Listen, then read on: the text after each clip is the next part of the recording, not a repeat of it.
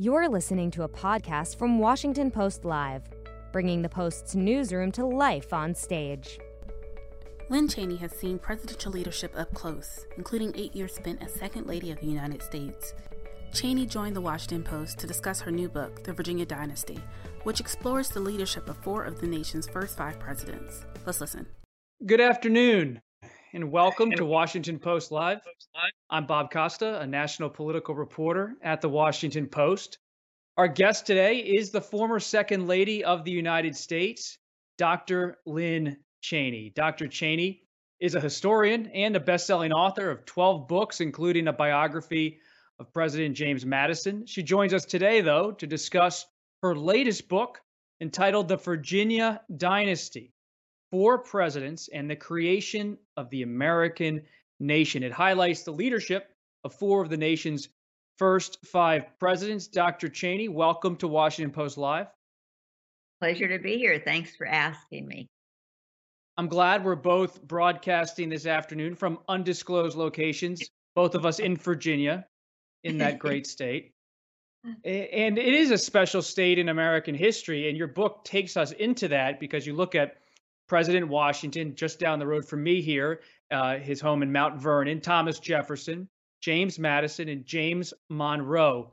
And you write about how they all grew up within 60 miles of each other. And one thing that stood out to me in your book was that because they grew up in the same region around the same time, they had some of the same teachers who came from the same area, Scotland, teachers who appreciated the Scottish Enlightenment. How important is it when you're trying to understand America to understand that our founding fathers were taught by teachers who embraced the Scottish Enlightenment and maybe even were from Scotland?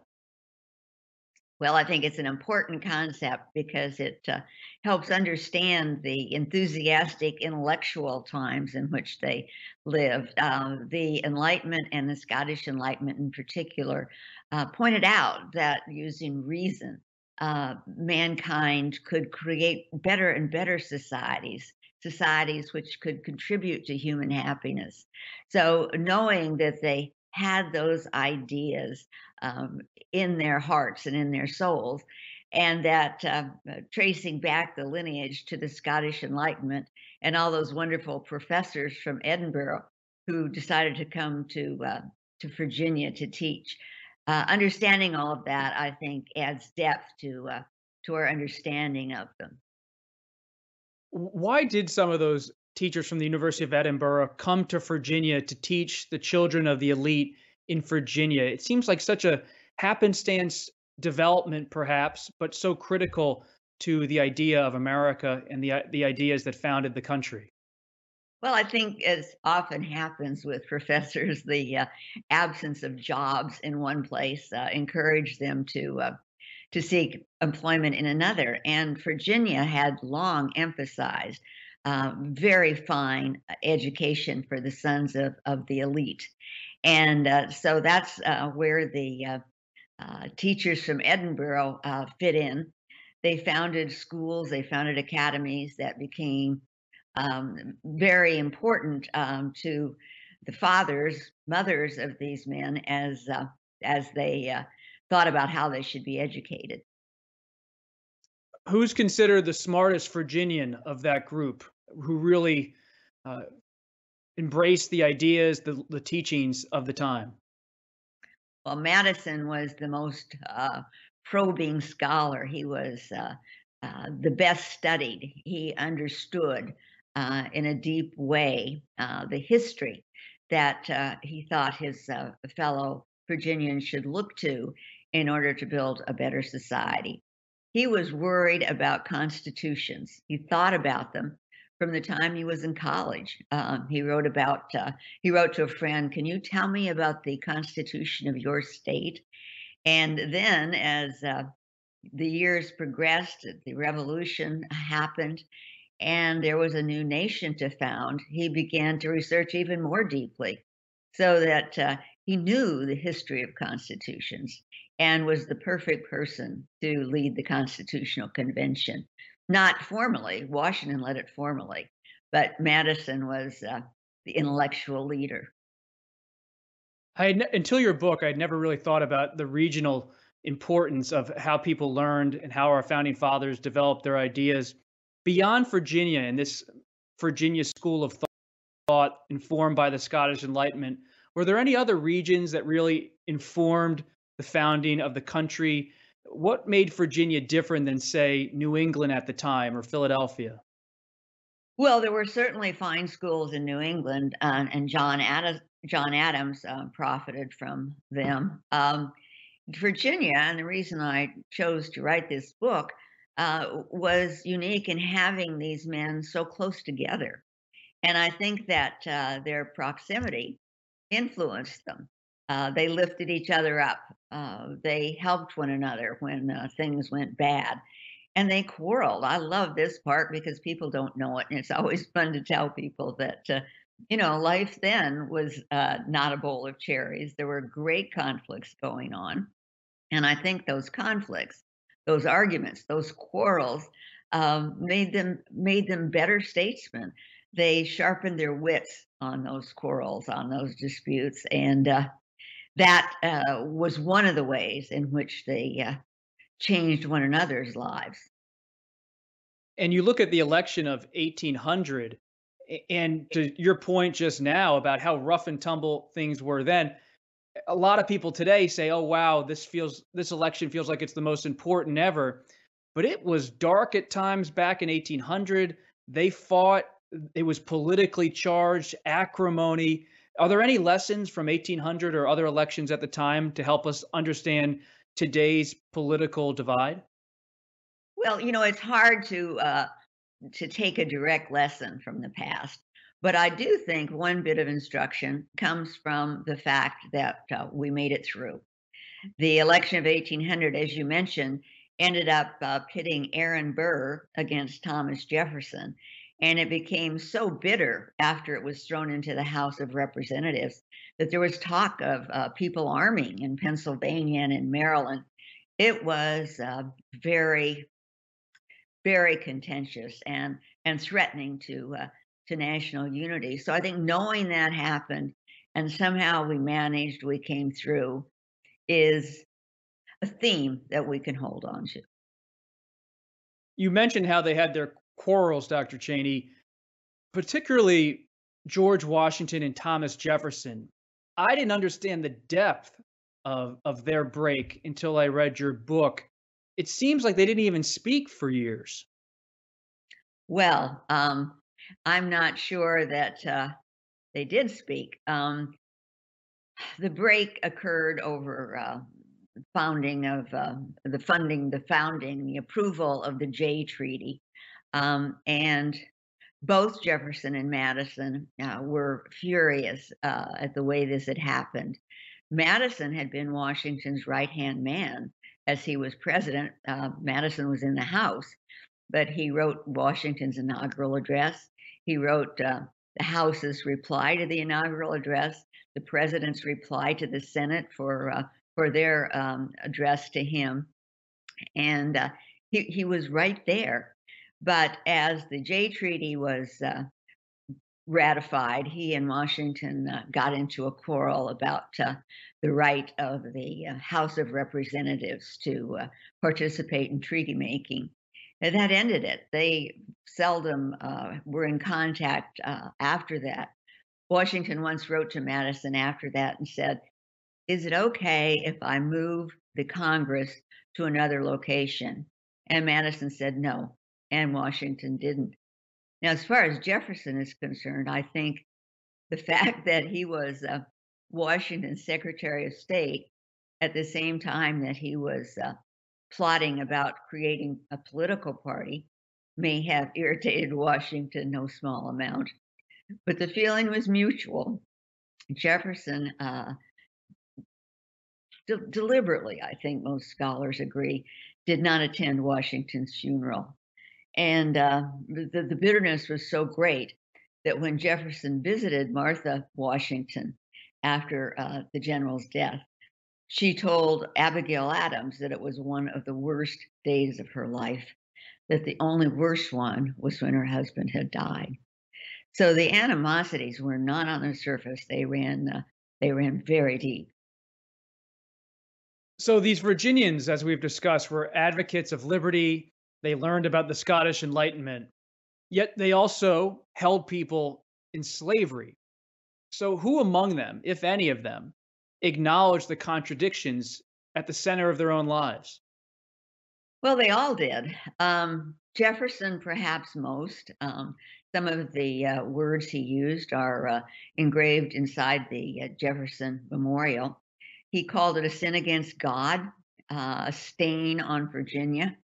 They all hated slavery. Madison, in his younger days, tried to find a way to live without slavery.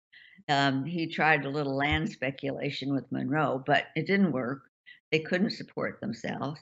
And in the end, they all realized that they couldn't achieve the total emancipation that justice required.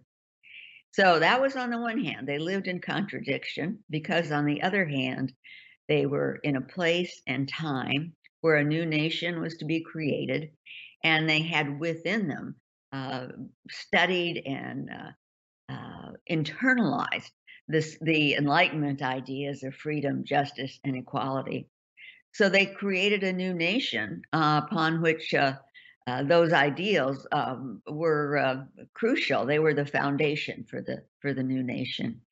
So yes, they lived in contradiction. They held slaves, but they also built a nation that had noble ideas and ideals at its base. One thing that struck me reading the book is how important geography in someone's region is to informing how they think, what they've learned, who their teachers were. And I wondered, they all grew up in Virginia, within 60 miles of each other. But as just an observer, a reader of history, I did wonder, can you imagine if they grew up within 60 miles of New York City instead? And to the slavery point, I wonder if Virginia, as much as it blessed them in a way with Scottish Enlightenment thinking, it almost cursed them because they come out of this culture that has slavery at the center of the economy. And that's a very good way to put it. Virginia was a double-edged sword for all of them. It's important, I think, that we stress the ideals in which they fully believed, though they could not live fully up to them, that we stress those ideals, because I think sometimes, today especially, that we overlook that part and we say, they were slaveholders. The District of Columbia, as you probably know, the mayor recently had a commission to decide what to do with monuments that honored slaveholders. And therefore, the suggestion was, well, we either need to have big descriptions of what was wrong with these men, or we need to move the monuments. Don't give them such a central place in the capital city. Well, this caused, needless to say, and I'm glad to report, great consternation. But it shows this emphasis, as does the tearing down of the statues, on demeaning slaveholders, which should be demeaned, but of not understanding the complexities of human life and the complexities of these men. You are a former chair of the National Endowment of the Humanities, and to talk about the complexities, where do you draw the line, Dr. Cheney? If you don't want to bring down the statues of the founding fathers who held slaves, what about Confederate leaders? Where should the line be drawn, in your own personal opinion?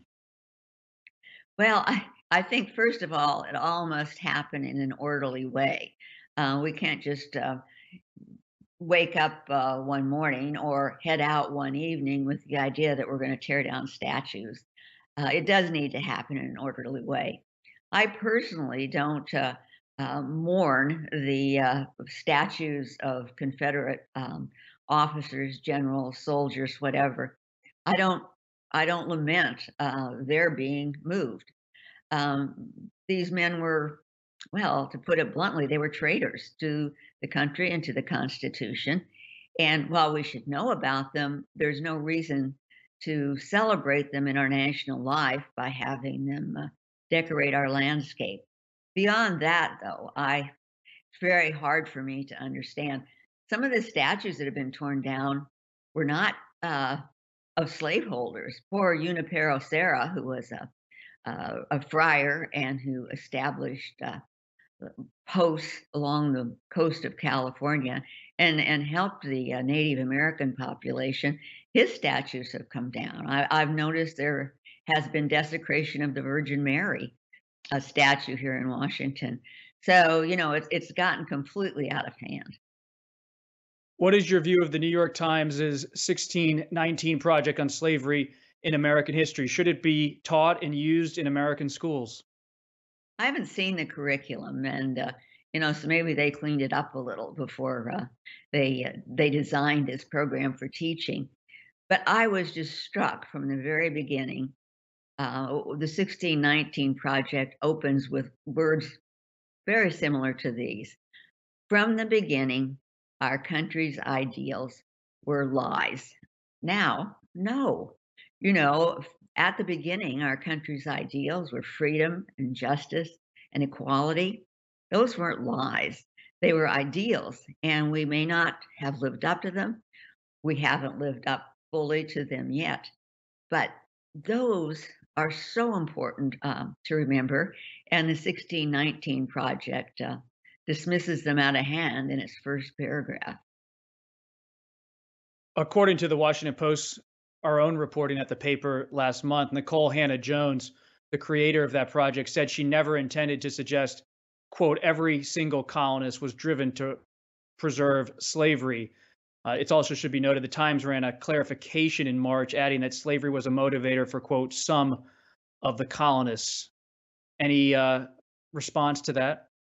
Well, there was a scholarly outcry. 5 very respected scholars, it could have been more, but I believe it was 5, including Gordon Wood, whom I think of as the dean of historians these days, particularly objected to the idea expressed in the 1619 Project that slavery was the cause of the revolution. And finally, after having been beaten about the ears, the 1619 Project fixed that. So it no longer declares slavery to be the cause of the American Revolution. There has been scholarly dissent, and that's a very good thing. One other point about your book, it's not just about the Scottish Enlightenment, it's also about religion, and religion factors into this discussion of Virginia. How did these Virginians overlap and perhaps differentiate on faith, both publicly and privately, as they founded this nation? Well, I think first of all, you have to follow the thread that goes through the book about freedom of religion. Madison, a truly amazing man, I have to say, at a very young age, made an objection when the Constitution of Virginia was being written. It said that all religions shall be tolerated. And to Madison, that meant that there was some state entity out there that could approve or disapprove of religion, perhaps not act upon their disapproval because all men would be tolerated. But in his belief, and he changed the statute so that this became the message: all men should have freedom to worship as they see fit. Such an important concept. One scholar whom I've admired writes that it was a hinge of history when that concept broke through. It's not just that everybody should be tolerated in their religion, everybody should be free. So that was a theme that Madison and Jefferson really picked up all of their lives. Jefferson talked about it as intellectual freedom too, that there's no need for anybody to dictate to anyone else how they should believe. And he wrote eloquently about that. Madison helped Jefferson get the Statute of Religious Freedom passed, which again affirmed our individual rights to believe as we wish, to think as we wish. And he regarded that as a high achievement, to have, I think as he put it this way, to have freed the human mind forever. What a lovely thought. And it was not just lovely, it was transformational. So that's how I talk about religion in the Virginia dynasty. And your book connects to today. There have always been tensions since the start in America between the state and individual freedom and liberty, and where the line should be drawn, if ever. And that brings me to the pandemic. You and Vice President Cheney have been in Virginia during this tough period for our whole country. Your daughter, Congresswoman Liz Cheney, a member of Republican leadership, tweeted in June, quote, "Dick Cheney says, wear a mask." Do you believe President Trump should take his advice a little bit more? Well, I do notice that citizens are taking this thing in hand themselves. In my little short drive today, I didn't see anybody without a mask. Um, People are making up their minds that mask wearing is good, whatever may be happening in the president's rallies. So, I think the people do take this in hand. I do think we mislead them some when we say masks don't matter, because they do matter. So, yes, there have always been fights about what to do about pandemics. The particular fight in the 18th century, 19th century was about smallpox, and a method of inoculation was discovered. So you could get inoculated with a light case of smallpox and thereby avoid getting a very severe case. At one point, the city fathers of Boston decided that there was something evil about inoculation and that no one should have it. It was interfering with the will of God. Moreover, it might set forth a smallpox emergency with everyone catching it. A few years later, smallpox was so ravaging Boston and New England that the city fathers in Boston decided, okay, we are going to have, I don't know, I've called it an inoculation holiday. Everyone can come into Boston if they get there before July 12th and be inoculated. This is in 1776. Abigail Adams was one of those who took advantage of this, and she took her whole family to be inoculated. It was a good thing to do. I guess what they achieved was something like herd immunity, but not for long. A few years later, they were again lamenting that smallpox was sweeping the city. So they tried resolutions to this catastrophe, not dissimilar to some we're discussing today. You've been at the center of the conservative movement in America for decades. Do you still consider yourself a conservative and a Republican? Yes. Are you supporting President Trump's reelection? Well, I'm not here to be a pundit, but I will tell you that I've been reading a lot of the pundits that and what had seemed to be a certain Biden victory now seems very much that the election seems to have closed. And I sense those people in the media and probably in my circle of friends who might have been counting on a Biden victory are no longer so sure. However much the president's rallies set a message that many of us don't like about not wearing masks and going to large gatherings, I think they are very effective.